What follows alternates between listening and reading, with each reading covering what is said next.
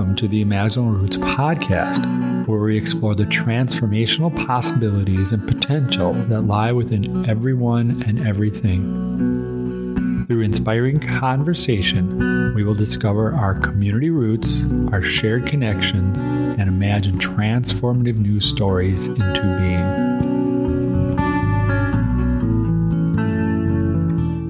Today, I'd like to welcome Rachel Boressa to our show. I met Rachel, I think, 3 or 4 years ago at the Waupaca Farm Market. Was really interested to get to know more about her farming practices and what she does. I watched the movie Kiss the Ground, and I was really wondering who was doing regenerative agriculture in the Waupaca area, and I kind of figured that Rachel probably was, but I didn't really know how to talk about it, and I reached out to her a few months ago, and I said, what's going on with regenerative agriculture in the Waupaca area? And she said, well, there's actually a lot, but it's mostly the farmer to farmer that are talking to each other, and the programs that she does with Grassworks and a program that she does with Golden Sands, and we'll talk about that a little later as we get into this conversation. But I felt like I really didn't know what was going on, so I said, hey, let's talk about it and let's see if we can make a podcast and see if we can figure out a way to help people that maybe don't know what's going on in the world of regenerative agriculture to know a little bit more about what is actually happening locally. This is part of this Common Roots Rising project. She's actually part of the inspiration and instigation for me to want to take a bigger stand and get involved more locally in our community. Rachel Boressa has Boressa Family Farm. She's just east of Waupaca in the town of Royalton. I want to welcome you to the show, Rachel. Well, thank you very much for having me, Mark. This has really been a fun progress and project, and I'm really excited to kind of keep these conversations going. Awesome. So, can you tell me, where did you grow up? So I am a 5th generation farmer here in rural Waupaca County. I was born in the same farmhouse as my grandfather on the other side of Royalton. Eder was my maiden name, and I was born on Eder Road. And when I was in 1st grade, my dad moved off of the home farm to the farm we're at now. My parents were dairy farmers and still are dairy farmers. So farming has just kind of always been part of my life. I never anticipated being a farmer myself. I graduated high school and then moved down to Madison, where I lived for a number of years. I did end up going to school as an agronomy undergrad major with a certificate in environmental studies, and then went on to agroecology master's program there. After being in school for a while in research, my research was on different weed communities in different cropping systems. But in 2012, the dairy barn burned down on my home farm, which was kind of the catalyst to get me to move back. I knew I was never going to be a dairy farmer, but here was this beautiful property that I was still so connected to. And there was 15 acres that hadn't been leased out to a neighboring farmer. And so I had 15 acres, and grass-fed beef was something that I was really passionate about and interested in. You kind of just continually hear about the environmental benefits and well as the health benefits of grass-fed meat. So I decided, if nothing else, I will move back and be my own source, and kind of looked at it as providing a service to others, for my friends in Madison that didn't have the opportunity to farm themselves. And I was kind of sick of sitting at the computer, and I just wanted to be able to work. Yeah, and now we're on the computer all the time anyway, but we still get to go outside. I know that your windows there look out over your pastures, and sometimes you can see your cows when they come around, I guess, or at least, or maybe when they get out. Yeah, they have been a distraction in a few different meetings. And my neighbors all appreciate it too. And, watching animals and seeing animals on the land is really rewarding. So obviously, farming is obviously in your blood. So what does family farming mean to you? With that, I guess my thing was always, my dad had so many amazing, kind of quotes that have just stuck with me. And one of them was, farming's not a job, it's what you do, it's who you are. So it just, I don't know, it's just a way of life. It's a connection to the land. Just taking pride in what you do in the serve. I guess I always think that that's what I'm good at, and it makes me appreciate everyone else in the community for what they're good at. We need everyone. And so I do this, and I do this well and happily. And so, it's a connection to each other. If we can drift back a little bit to your childhood, looking across the landscape of your childhood and your growing up years, when do you remember a touching moment of deep connection and your growing relationship with nature? Just always being outside in all conditions. I guess I'd say it wasn't as much growing up. Because I just didn't, when you're a kid, it's just your world that you live in. But maybe it's that work ethic that I remember more than the connection to the land as a kid.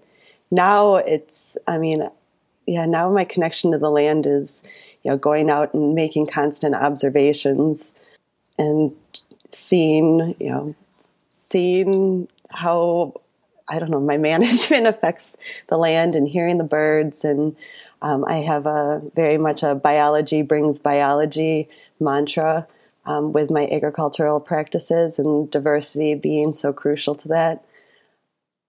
And I guess as a farmer, being a pasture-based farmer, I'm very much boots on the ground. I'm kind of always walking through the fields. I look at other kind of agricultural practices and systems. I think the bigger tractor you drive, the more disconnected you are from the land. So you're not working with the land as much as you're kind of managing it for what you want, is more so than what it has to offer. Can you take us into one or a few of your observations? What is happening?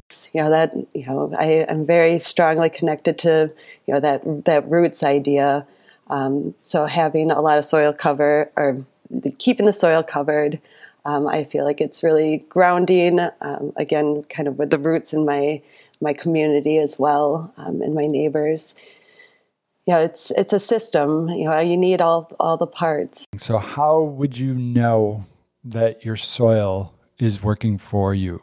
And what do you look for in these roots? Like when you go out there and observe, what are you seeing? What are you looking for? Well, I want the grass to be growing a lot. And so a lot of it, as an agricultural producer, is kind of still based on that yield. But I would like to see, when I look down, again, that diversity. So a lot of different grasses, a lot of different, what may be called weeds, are also known as forbs. So broadleaves and the clovers and legumes. I'm looking for as much diversity in each time I look down. I want to see a lot of different stuff down there. No bare ground. Leaving enough residual and allowing enough rest is kind of my keys for my management. You mentioned a lot of different legumes. What is the other words you used? Forbs. So in the three primary components of a pasture system. What are forbs? Forbs are weeds. Those would be like plantain. What else would be dandelions? Chicory? Those kind of non legumes are ones that fix nitrogen, would be your clovers and alfalfa and trefoil.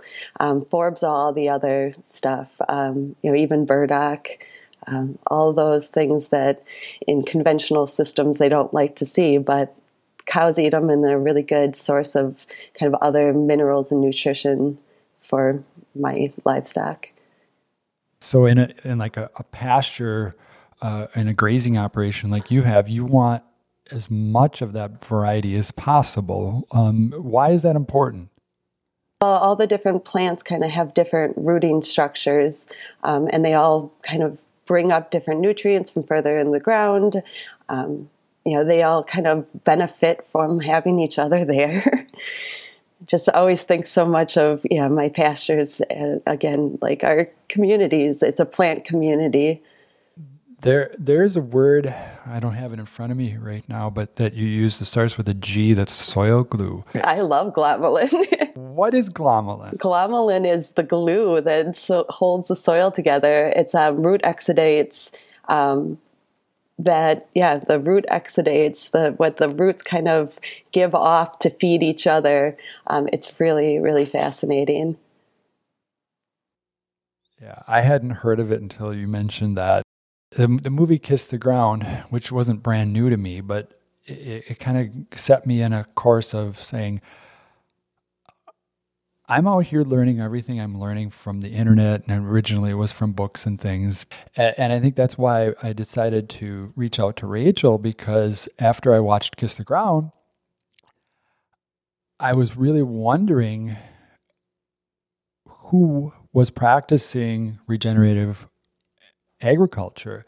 And can you share a little bit about what that actually is? What is called regenerative agriculture, and what is that practice?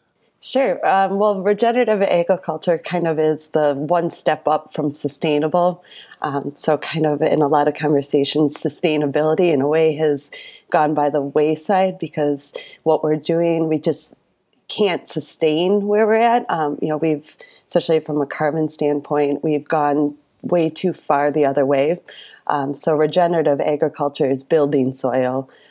It's kind of the one step up. So sequestering carbon is probably the primary motivation and focus of regenerative agriculture. So it's, from a conventional standpoint, no tillage and keeping the ground always constant cover. And then diversity are kind of the primary tenets, I believe, of regenerative agriculture.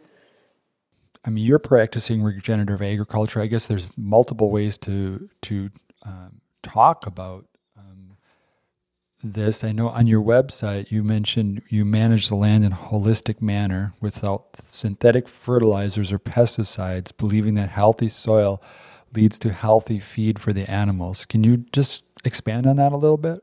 Yeah, well, I guess the way I manage is I'm mimicking natural ecosystems.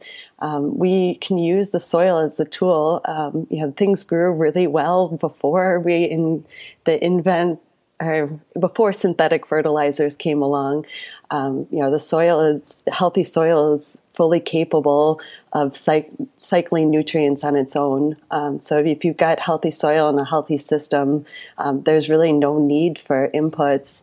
And the animals are getting all of those micronutrients from all of the diversity in the plants. So I kind of joke that I try to be the lazy farmer, because I let the soil do all the work for me.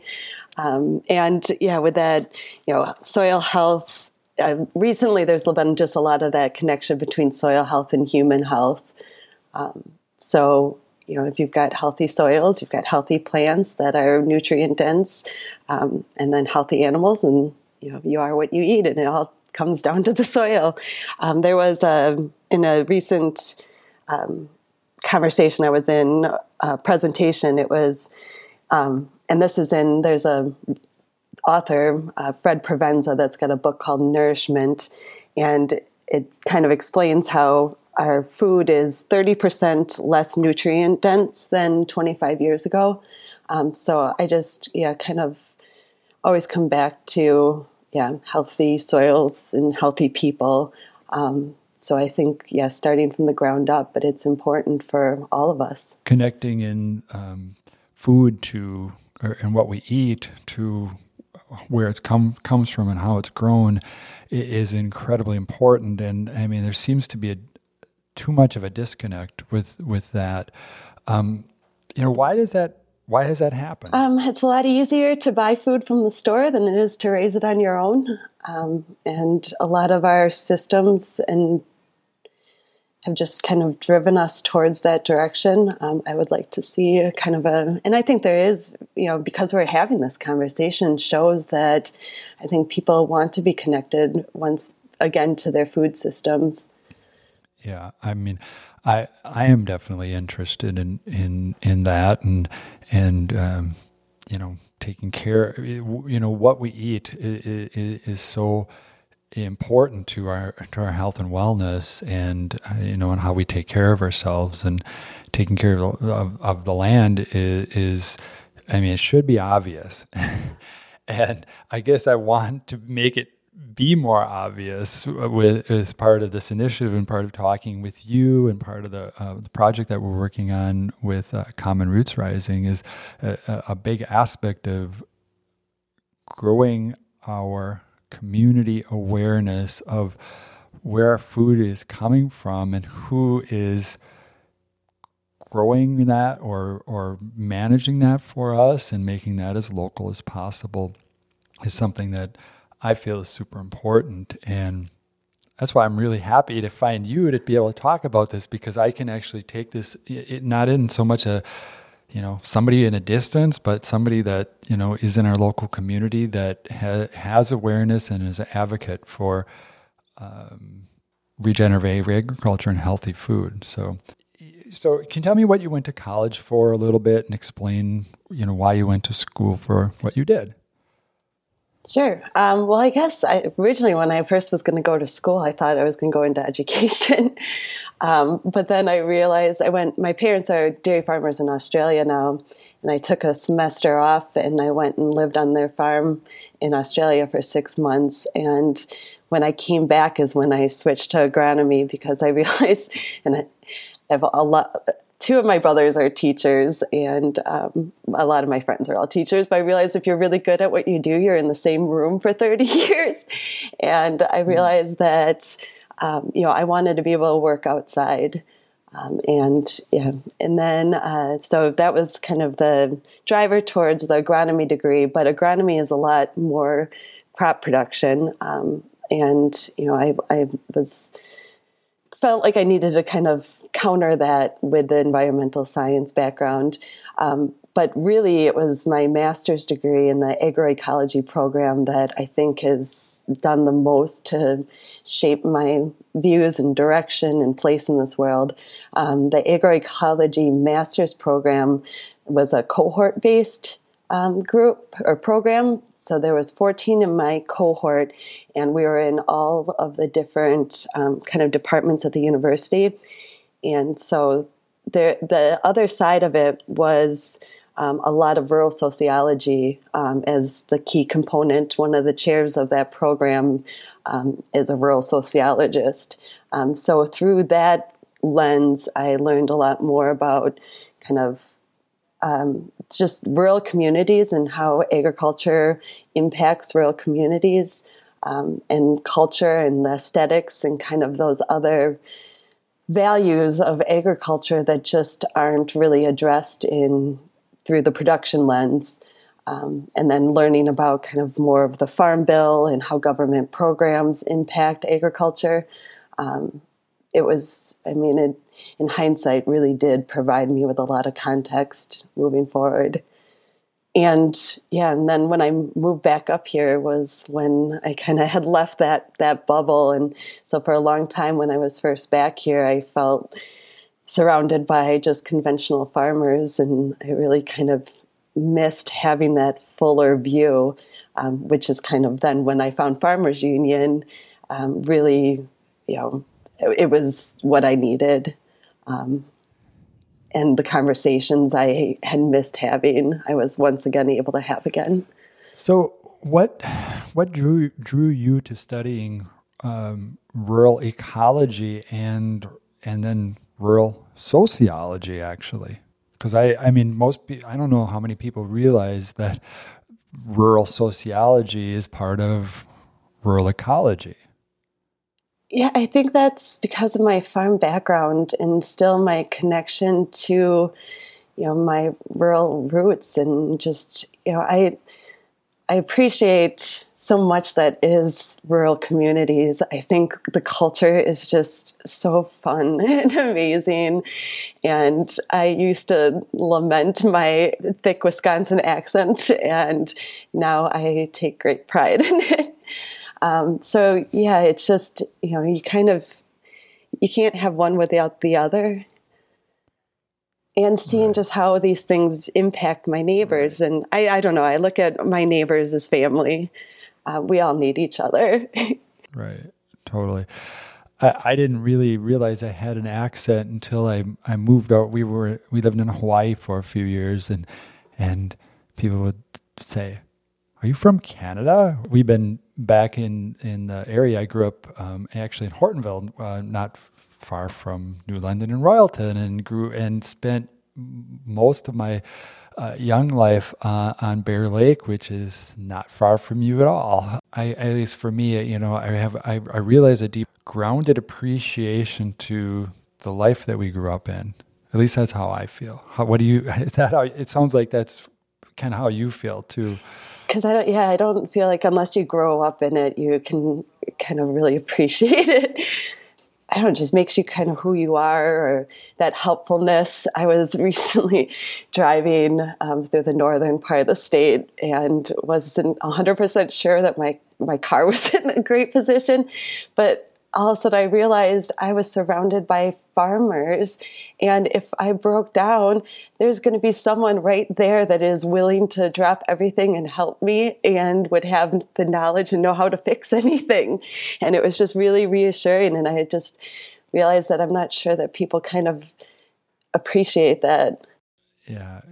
I mean, actually, that's kind of an unknown thing, and I mean, this world, like when you come from that and you can say, oh, that's available to me, as opposed to, well, this might be scary and I can't trust anybody to possibly help me. And I mean, that's a beautiful realization. And then I can find allies in the farming community who are starting to move in this direction.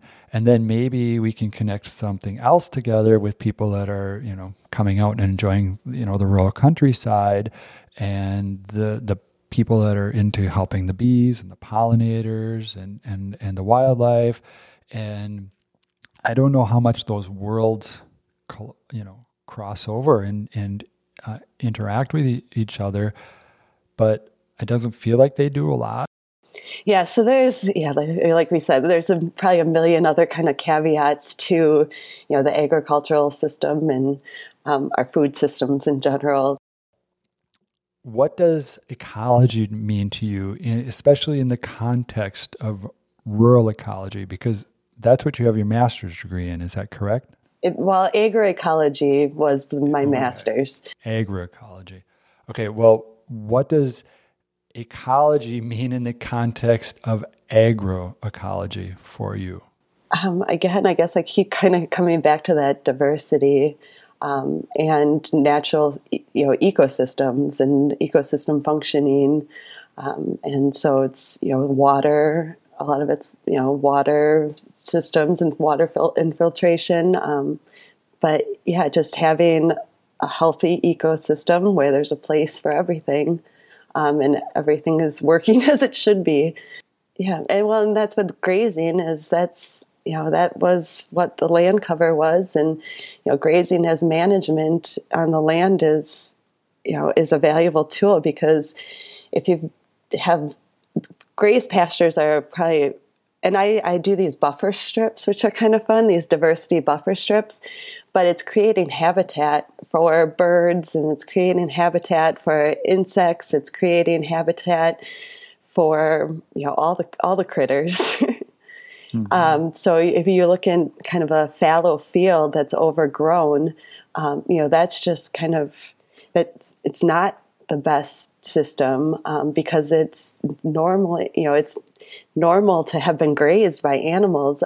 Even along stream banks, they've shown where by grazing it increases the root structure, of those plants. So even along streams, if you go through with animals and graze, just once, it's very much management, not overgrazing, but that they've shown, along like trout streams and such that, by having the animals go through there and, creates a healthier community along there and improves the water quality. You're not doing the I guess the plant and animal community a service by not having that.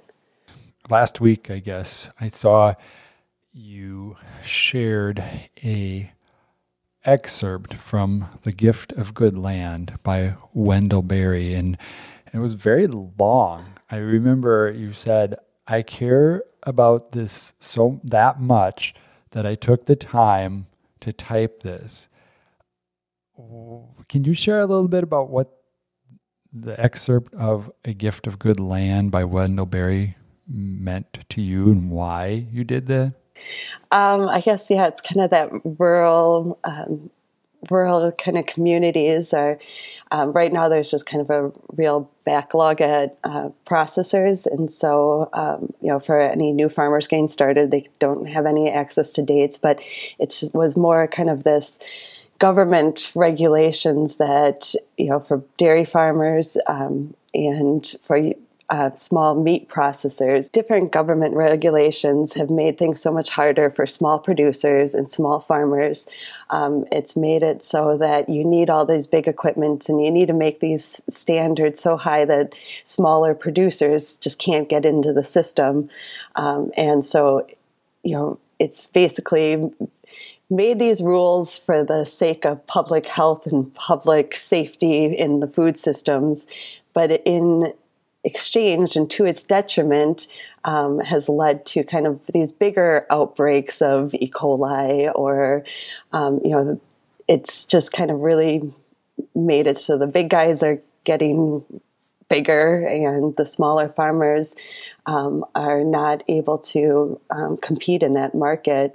And therefore, us as consumers are getting further and further disconnected from our food systems and our food. And that's with vegetables and as well as meat production and dairy. So it's throughout the whole food industry. Yeah, thank you. So one of the last pieces that you typed, and I copied that, by the way, and put it on our new website, it says only small farmers can keep the so-called marginal land in production, for only they can give the intensive care necessary to keep it productive. Is that true? Yeah, that's kind of one of my favorite ideas or lines. This idea of who's the farmer. I was at a Greenlands Blue Waters conference last November, and there was a presenter there that said, we need farmers to care for the land. We need farmers to care for us. And at that time, I was thinking about a lot of my family's land that's rented by a large CAFO, and I see their agricultural practices versus mine. So when there's a large rain event, I get to see, one side of the road versus the other side and how the water infiltrates. But I kept thinking in these big agricultural systems and farms, who is the farmer? Is it the absentee landowner? Is it the owners of these large operations? Is it their agronomists? Is it the custom guys? And realize that there's no incentive, and in none of their job descriptions is it to care for the land. If you have a smaller farm, and that's again kind of coming back to that boots on the ground where you don't have this big equipment, and if it's family land or you don't have as much of it, you need to make sure that you care for it and those systems are working for you. I feel like a lot of our agricultural land in the state and in the country is treated like a blank slate. just put in what you want and take what you can get out. But if you care about that land and you care about what you're doing, it's just a totally different viewpoint and management. And if you can, at smaller scale, care more. I grew up with a piece of recreation land, and when I was younger, we primarily used it for hunting between Manawa and Ogdensburg, and it was our family's, my father's uncle's farm that we bought when I was 4 years old. And I remember all these small fence rows, maybe 10-acre fields with a fence, and another 10-acre field with a fence, and when I think I was 10 or 12 or 14, somewhere in there, my father had been leasing the farmland out to the neighbor farmer, and he was more of an old school farmer with smaller equipment, and my dad had the opportunity to find another person to lease the land and get some more money, because we didn't have a lot of money, so there was this, okay, well, how can we pay for our land and pay for the taxes a little bit more? That was our recreation land, and we had about 30 acres of woods, and we used it for hunting. But these, so when he found this other farmer with this bigger equipment, of course, and I'm like 12 or 14, and my dad is all excited. Yeah, he's going to take out all the fence rows, and he's going to open all this stuff up. And then he'll be able to get all over the place and plant his corn and whatever else he wants to do. And I was like, I'm using my experience with this land isn't so much from an agricultural standpoint. It's from just having all these interesting things here. So the next year, we had a middle lane that we would drive to the back. Our woods was in the back, and we had a pond, and we'd use that, especially in the fall, but, all through the year. And there was all this erosion happening because of these, the fence lines that got taken out. And, the little character and things that were along these fence lines for the wildlife and the things that I used to, explore when I was younger. And I understand why he did it, and I understand that, he needed to make more money, but I felt sad for the land, and I felt, so here I am helping my dad 2 years later fix all of the ruts and the potholes in the lane that we would go back, which we didn't have to fix before because there was a place for this runoff to happen. And I remember when I first started talking to, you, but then I can't think of what the agricultural organization, but when we first moved we have 18 acres here, and I started looking at, what can I do to take care of it? Well, I find there's money available to encourage people to put shelter belts and like fence lines back in, and I'm like, oh, well, we used to have that. This was in the middle 70s, and this book, Wendell Berry's book, was published in 1977. In my world, I grew up with this, small farm situation. Yeah, that's so sad. I know my heart was breaking thinking about, the soil erosion, and I see, you see that soil erosion, and I feel like it scars on the land, and it shouldn't be happening. The reason I had those 15 acres was because a lot of them were these 3 to 4 acre fields that the CAFO didn't want because they couldn't get their equipment in. And they're triangle-shaped fields, and one's like an arrowhead. But from my management, that doesn't really matter. And I recently just took another 60 acres back just last week, so I'm really excited about that. And it's wetter soil that was not good for their equipment. It's heavily eroded, and the compaction issues from bringing in this heavy equipment and just beating the soil to nothing. and it's not really even their fault per se, because they're trying to keep up with a system that is asking them to do it that way. Yeah, and I've kind of encourage people to switch from, it shouldn't be, and this is, kind of farmer talk, but, rather than yield per acre, profitability per acre, or, because those systems are not, there's a lot of flaws in them. And then, if you want to get into drinking water and nitrates in our drinking water too, and what an issue that is from excessive use of fertilizer and erosion and runoff, that's a whole nother part to it. Whole another big topic. So I really appreciated that you took the time to share the gift of good land. I am not I've heard of Wendell Berry, but I'm just learning more about him and his experience. I come from more of a conservation background. I actually went, I don't know if you know this, but I started college for fisheries management.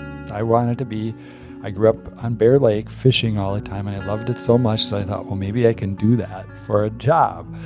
And but I was talked out of it in my second year in college because you're not going to make enough money.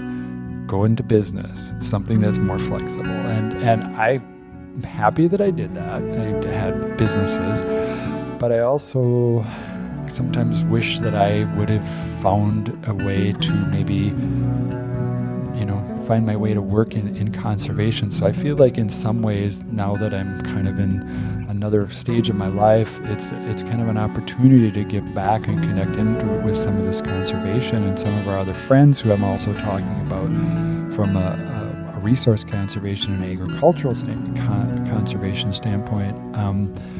I guess my background and my interest is coming from caring for the land and our relationship with the land and our connection with that, and I appreciate having the opportunity to have somebody in our area that cares about that from an agricultural standpoint and wants to do better.